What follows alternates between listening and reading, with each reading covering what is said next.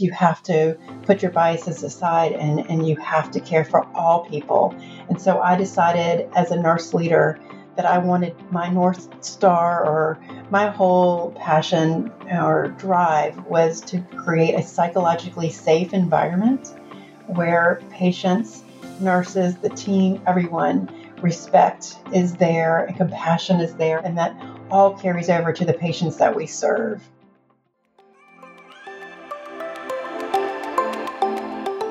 Now more than ever, it's essential for us as leaders to create a culture of psychological safety.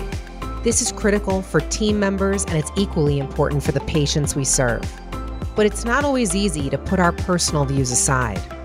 Vaccination reluctance, preconceived notions about medications, Dr. Google, and the list goes on. It's not easy. But the bottom line is that when we drown out all the noise and we just focus on compassion, we can transform an environment with mutual respect and dignity. I'm Rebecca Corin-Metter, and this is Moments Move Us, a people-first podcast unlocking the power of meaningful moments by bringing you stories that inspire. Kimberly Jarrelle is a people person. She starts conversations with strangers and always sees the good in others. Those qualities have served her well throughout her nursing career and in her current position as Chief Nursing Officer at Bon Secours Mercy Health. In this episode, Kim shares how she supports her staff on a deeply human level. She knows if she can make them feel respected and valued, that's going to carry over into their patient care. And making a difference in other people's lives is what drew her to healthcare in the first place. So let's start there. My whole life, I wanted to be a nurse. I thrive off of helping people and making a difference. It gives me energy. It's really my true north and my why for so many reasons. When you talk about that you always wanted to make a difference, do you remember a time when you were younger when you were like, I think nursing could be for me. I can see how I could make an impact here. We had a lot of elderly neighbors when I was little, and spending time with them, and the simple thing of just sitting and visiting as a child, going and visiting an elderly person that didn't have a lot of young people in their lives, and to see how that made a difference really made me want to do this even further. What could I do the rest of my life to make an impact like that? And today as a nurse leader, when I round and see patients, it again brings me back to my why. That so often I'll just go in and I'll pull up a chair and sit with a patient and hold their hand, and I'll have tears walking out of the room because it just fills my cup, and it's just what makes a difference. You know, the nurses have so much on their plate as far as giving medications and treatments and the tasks, but the care that we can give and the compassion that we can share is the little things that really make an impact and really promote healing. It's just such an incredible feeling. So yeah, it's funny. It wasn't like a sick family member or anything like that. It was just being out and making a difference for the elderly people in my neighborhood. Her name was Miss Campbell, and we would go over there, and she always had candy for us. We loved Miss Campbell. She didn't have any grandchildren, but I'll never forget her, and being there and giving her a smile and being part of her journey was very impactful and really a part of what I do and why I do what I do today. That's a really impactful story, Kim, because I feel like as a kid, when you sit with an elderly person, you have this kind of unique experience where they've lived so much of their lives. They have so much to share. And it feels like you're really at sort of two different sides of a spectrum. But, in some ways, being on either end of that sort of life cycle makes you almost even more connected. Absolutely. And the funny thing is I went straight from nursing school to labor and delivery. And so, like you said, Rebecca, the opposite end of the spectrum, but being part of those moms' birthing experience, that monumental event in their life, is such a privilege. And even in the darkest times, everybody thinks that labor and delivery is all happy times, but there are times when a mom, unfortunately, has to deliver a baby that doesn't have a good outcome. And being there for those moms is some of the best days I've had in nursing. And I know that sounds crazy, but those moms needed us so much, more than probably the mom that had the beautiful delivery, because it just wasn't the plan. And wow, to sit there and we would sit and cry with these moms because it's real. And the hurt, this was not the plan. And it's just a privilege to be a part of being able to make a difference for these patients. And this is why it's been the most trusted profession for 20 years. I mean, nurses, I think, are looked to when things are not going well as a source of comfort, healing, and safety. And what you're saying, I think, is true of so many nurses, where they feel so connected to those times when maybe things aren't going well, but they were able to be there for someone in a real compassionate way to help them get through a really tough time, because that's when the calling expresses itself the most. And then there are times where a patient that's passing, and then you as a nurse get to be there for that family. So it extends beyond the patient. We had a patient that was a young gentleman that was going to donate his organs, I don't know, about a year ago. And we became so connected with that family. And I'll never forget them and the gift that they were giving. Then just so heroic and just amazing, the impact that the gift that we could give that family beyond the patient during those really tough times. It's so many stories and so many patients and families that you'll never forget as a nurse. And those stories keep us going. It's been so tough over the last 2 years. And I feel like the more we can focus on the stories, the better we're going to be reminded of our why, like you said, and really the value that you bring every day. I'm curious about your experience, Kim, in like a COVID world of things are loosening up. We're seeing sort of reductions in surges, and that's a blessing for all of us. What do you do to kind of maintain this human connection? And how do you permeate that out across the system? Like, how do we keep the humanity at the forefront of our care in light of everything that's been going on and all the stresses and additional sort of challenges that nurses have today? I think as nurse leaders, we have to be visible. We have to be that leader that is willing to roll our sleeves up and walk alongside those staff nurses and the bedside nurses and support them. So the support has to start with the support that we give our staff, because they live it, they walk it every day. And I live by, if you have compassion with your teams and you respect your teams, you celebrate your teams, all of that will carry over to the patients that we serve. And so we just have to be consistently visible out on the floors, understanding what the nurses and the techs and the team are going through, and to be empathetic. There are times there were nurses, as they were leaving night shift, they would be crying, and they were short-staffed. Their calling was to do compassionate care and to hold a hand and be at the bedside. And with those challenges, a lot of times they didn't have that time. And so just to pull them aside and sit and listen and give them that time to cry and let their guard down and know that it's a safe environment and it would not be anything bad would come from it, really made a difference. And there were times where we knew as nurse leaders, we wouldn't leave until 1 o'clock in the morning to be out there and supporting our staff, because it was that important to role model the expectation and to really genuinely care and show that for your teams is really what got us through it. You shared, Kim, that you started off as a labor and delivery nurse. How did you propel into nursing leadership? Was there any real moment that kind of shines for you? There was, and I'll never forget, it was a Saturday morning, and I came in to work, and everybody was hanging around the whiteboard where we had our patient assignments. And no one wanted to take care of this one patient because the patient's baby had been diagnosed with a lethal genetic disorder. And the mom and dad were told that the baby would not survive delivery.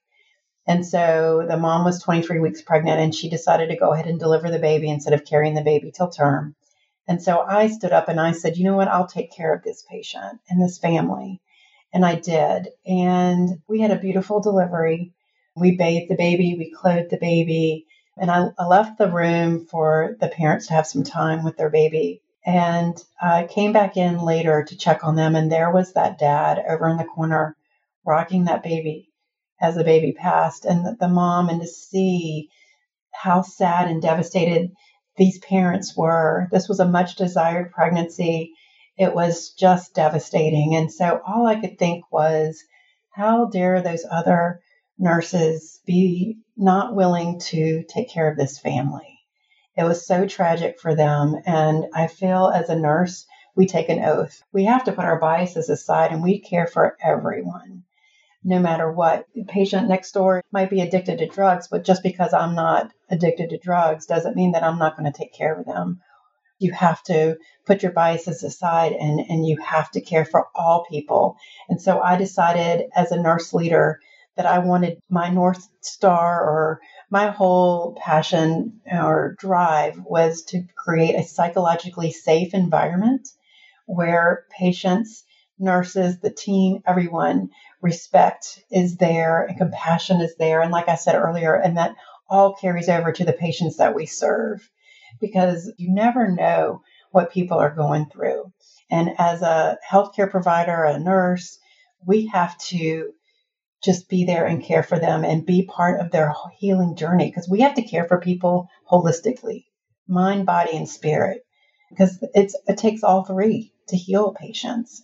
That's such a powerful story, Kim, to have a patient in a situation like that, and then for that to be your fuel in creating psychologically safe environments for all, because I think biases do come into play and we see it in all kinds of different ways. And when you have patients that are coming in that are different from you and might have made choices that you disagree with, to be able to still care for them and give them the dignity that they so much deserve. It's a hard thing, though, I can imagine, to be able to put some of those biases aside, but it seems necessary to be able to care for the whole person, like you said. Yes, it really is. Where I work now, the socioeconomic status is lower. And so it just warms my heart to make a difference for these people in this community. And I always say we roll out the red carpet for this community because they deserve it. How do you set the tone for a psychologically safe community with your nursing leadership and the teams? How do you create an environment where you know that all of your team members are keeping that at the forefront and making that possible? We talk about how every patient in this building is to be treated as if they were our family. It could be my mom, my grandmother, your grandmother, but they are family. And that's how we treat them. And you treat the patients the way you want your family member treated when they come to this hospital. And we talk about that all the time. When the nurse leaders huddle in the morning, they want to hear from each nurse, tell me about a personal connection that you made last night. Because making those personal connections for these patients is huge. You're not just seeing the patient as a number or in the bed. This is a person that has a life outside of this hospital. And how did you connect with them? It's not just walk in, hi, I'm Nurse Nancy, here's your medications, I'm going to take your vital signs. It's, my name is Kim, and I'm going to be here today to take care of you. I love your flowers. Tell me about your flowers. Is purple your favorite color? Whatever it is. But to really treat them as if they were their family member. That's triggering a memory for me of having loved ones in the ICU and then thinking about bringing sort of family photos to have them up so that when you're not there, those family photos can be looked at by the nurses and the team that's taking care of your loved one. And they can know that it's not just a person in the bed. It's actually this person's part of a family, and they can really visualize it. So it's almost like on the other side, on the patient side. Yes, it's so true. I'll tell you, another aha moment for me was I was rounding on a patient that was complaining about their care. And I ended up becoming very close with this patient. I'd go see her every day and we would talk. And her husband brought in a picture of her when she's outside the hospital. And it was an aha moment. She's this beautiful woman. And in the bed, we see this lady that's been here. Her hair is disheveled and she's in a patient gown. And we have got to see our patients like beautiful human beings. That's just not a patient in the bed, that they need us. And we need to get them back to the way they were outside of the hospital. I had a recent experience when my grandmother was at the end of her life and she was being cared for in a hospital, and her entire life, she would never be seen without red lipstick on. So even if you would go visit her sort of at any random time of the day, she would have to make sure her lipstick was on before she would open the door. So, even in the bed, making sure that she had that lipstick on because we knew that she would want that. It's the little things. Yes, it's so important. Those things are so important. There was another patient that was deaf and she had a hard time connecting with the nurses. So they called me to come see her and we got to know each other. I even came back on a Saturday to see her because she just really moved me. And so one of the things we did, 'cause we found out she loved jewelry, and we would all bring her in all kinds of different necklaces and we would dress her up and just really made a difference because she was very frustrated. Her experience in the past led her to believe that because she was deaf, people wouldn't care for her the same way. And so when we found that out, we were like, oh no, we're going to exceed her expectations so that she feels safe and she feels valued and she feels heard. And it just, oh my gosh, all the staff got involved and it made a difference for everyone on the team. Talk about like going over and beyond and really seeing the patient as a whole person. I just feel like we say the word patient a lot, but really it's just a person. And when we start to shift from patient to person, and you think about like this great example of the jewelry, and you just shared, it probably made her feel so much more like herself and just fully appreciated for who she is, but also for your team. I'm sure it probably filled them up so much to be able to provide that new experience for her and to shift what was maybe a frustrating relationship to one that was really positive. Yes, it really did. I know that you have had some really unbelievable experiences as an inventor and an entrepreneur. I would love to hear and for you to share a little bit about the story of how you came up with the drape that has been helping so many women. Yes, I'd love to. It all started, it was myself and two other nurses, and we had a patient that wanted to deliver at home. And she pushed and pushed and pushed at home and then was brought in to have a C-section. And to see her there crying, because most women, their whole life, they envision this beautiful birth. And she felt as though she was robbed from that because she was having to have a C-section. And so myself and the two other nurses, we met afterwards and we said, what can we do to create a beautiful birth experience like what they have in a vaginal delivery in a sterile OR? What is the barrier to having that baby skin to skin immediately after birth? And really, it's the drape. It was the surgical drape. And so we started meeting in my dining room and we started with construction paper and talking to people, met someone that was willing to take us under their wing and help us through the journey as far as getting the drape made. And so we did. We're using it today. But wow, we were in the newspaper. And then from there, it kind of exploded, for lack of better words.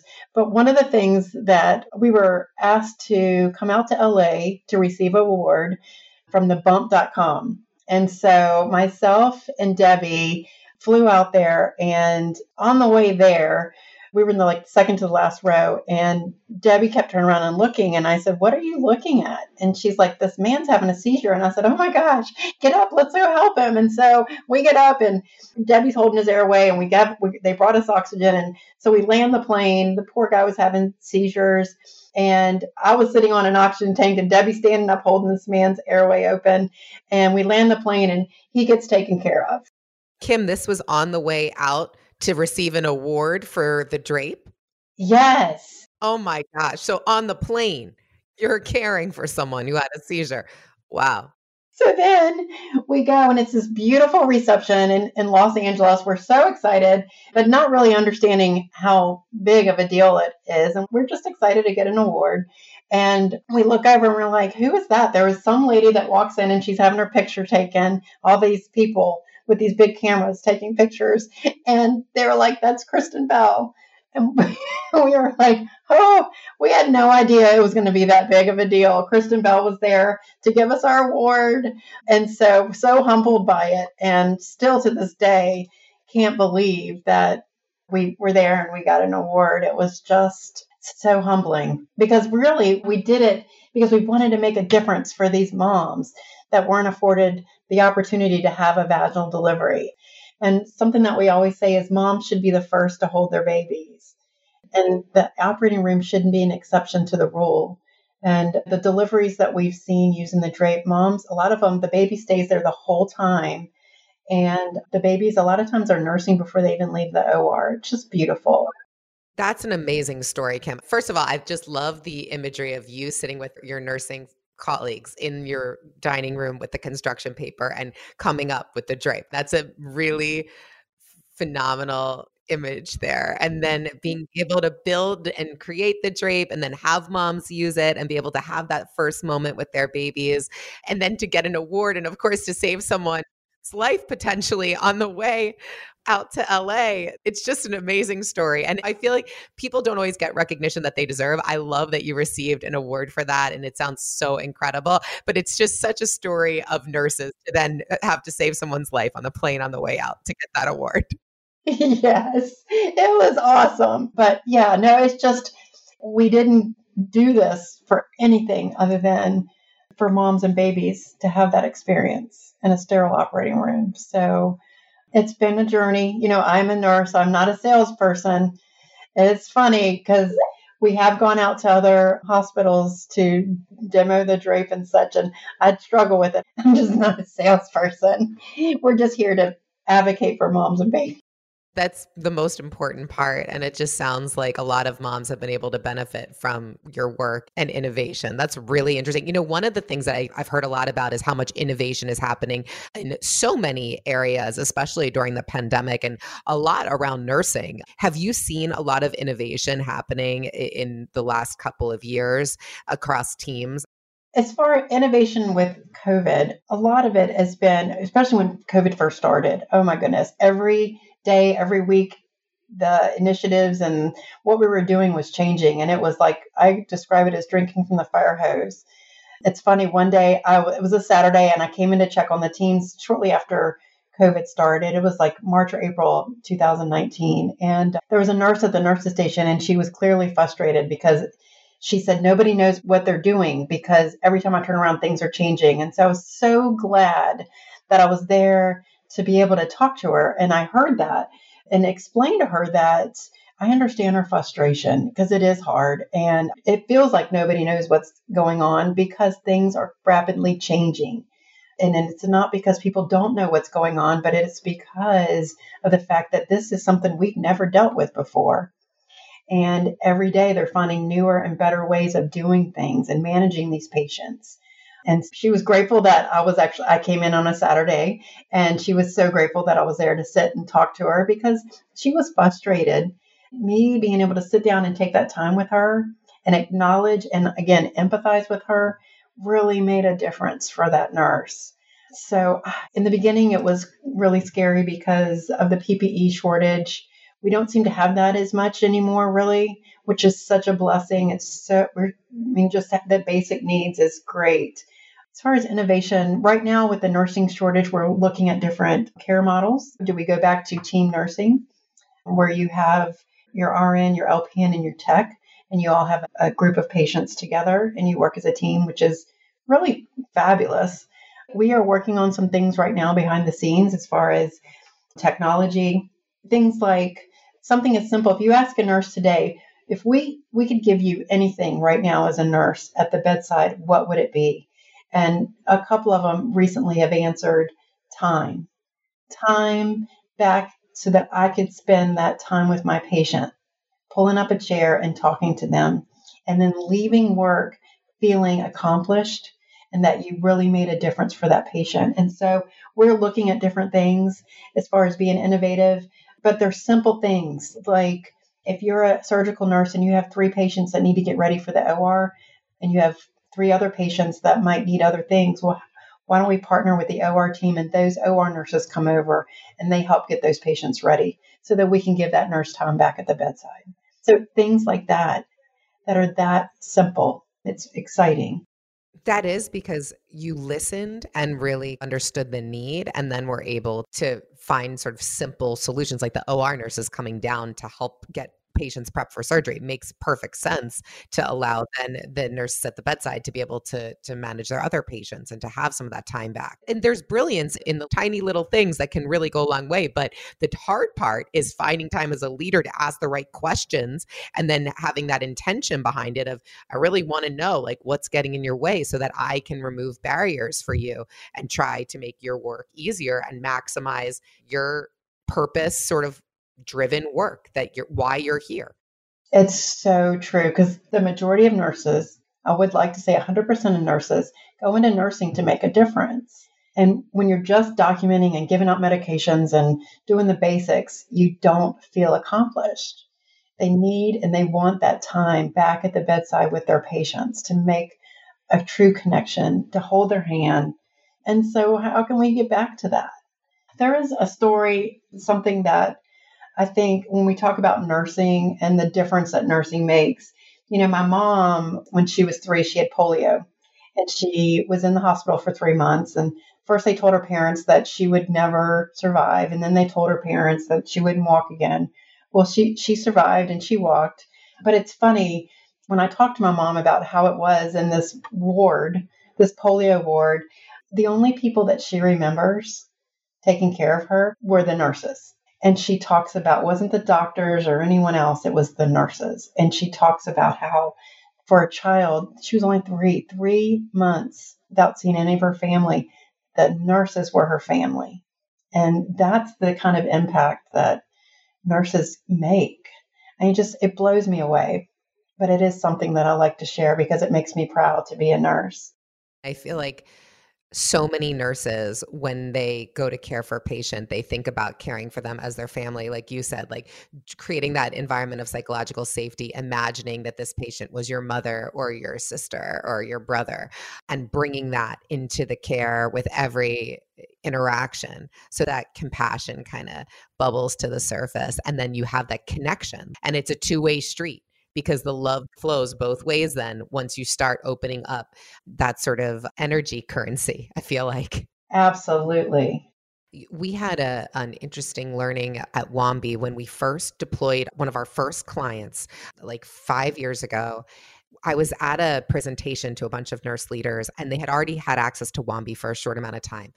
Afterwards, she came up to me and she said, Rebecca, I've been practicing as a nurse for over 22 years, and I've always tried to treat my patients like they were my family. And it's always been something that I've thought about, and I've brought it to the bedside every day.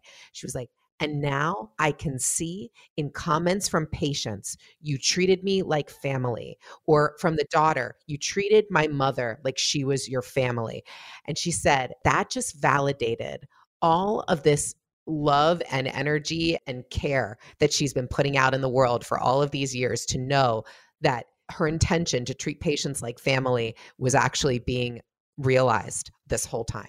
Especially during COVID when families couldn't come and the nurses were their family and were the ones there when they passed, holding their hand, the last to speak to their family member. I mean, it's just so true. I love that. Thank you so much for sharing that, Kim. That's really powerful and very important, I think, for our listeners to hear. So thank you. So Kim, I'm going to shift to a speed round, and we're going to take a beat, and I'm going to ask some quick questions about you and just answer them sort of off the top of your head. No need to overthink them. And I think we'll have some fun at the end of this. So my first question is, what atypical leadership quality do you think that helped you get to where you are today? I don't know, Rebecca. All I can think is just been kind. I mean, do you know what I mean? Like, I've stayed true to myself. I don't pretend to be anyone that I'm not. I don't want to sound cocky, but I am who I am. Well, you said being kind and being authentic. So I think sometimes that's interesting that you brought up kindness, because I think sometimes when people think of leaders, they think of people who have to kind of sometimes put their kindness to the side at times to make tough decisions and get some sort of tough messaging across. But I love how you led with that. And then you're like, this is just who I am. And it's funny that you said, because there are times that we have to make tough decisions, but if you consistently put the patient at the center of your decisions and why you make your decisions, it makes it okay. And I think we can be kind as leaders and still deliver tough information and have tough things. And you're right, if your heart is in the right place with the patients at the center and your team members at the center, that's going to pay off. It's going to impact in the way that it needs to. But I love how you shared that. Next question. What is the funniest thing that's ever happened at work? There's a lot of funny things. I don't know if this is appropriate to say or not. Okay, so when I was a labor and delivery nurse, we had a really tough shift and we were all like high-fiving at the end, but we were exhausted and we were walking out, and labor and delivery nurses can have a weird sense of humor. And we look over and there's a bag of chives, chopped up chives in a Ziploc baggie. And we looked and we all looked at each other like, is that marijuana? And in the nursing lounge. And so we all like literally we were so tired we just started laughing. And we were like, oh my gosh, watch this. And so we were going to play a prank on our nurse manager. And so we took paper and we rolled it up and we put it on her desk. I think we were exhausted. And the next day, the nurse manager didn't come in, the director did. And we got in so much trouble. But to think about, she was like, what is this? And I'm like, chives. It's chives. And we laughed and laughed. Because she was a very strict director. She did not find it funny, but we thought it was hilarious. I can just imagine the look on her face, seeing the chives rolled up, and then you all just like kind of laughing in the background. There's nothing like a good prank. No, they were chives. But anyway, we got in big trouble. Oh no! But the good news is that you survived to tell the story today, so you're still doing well. That's the good news. Yes, and we do go back and laugh at it because we were like, it was just a joke. Humor, I think, is so important. Like we got to laugh at the end of the hard days because that's what gets you. And you had all your colleagues or your team members all around you, and like you kind of needed that to end the day. We did, and none of us are like that at all. But we just thought, I think that's what made it so funny because we were like, this is funny. We're being sneaky, and we're not sneaky people.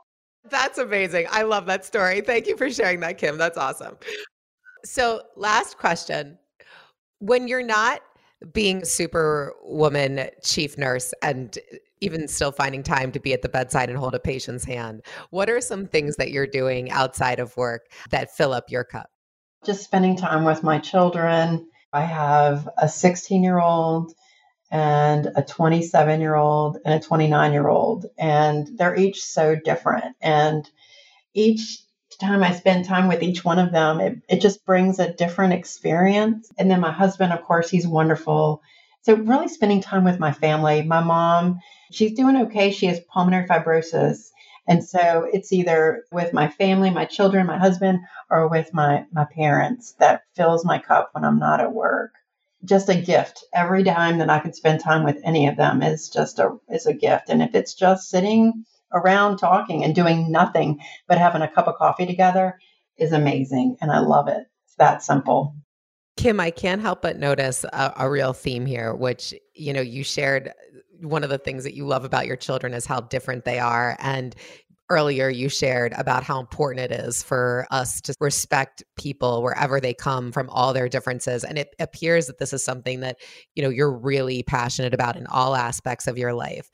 What allows you to hold multiple truths at the same time, to be able to really honor and respect and love people's differences?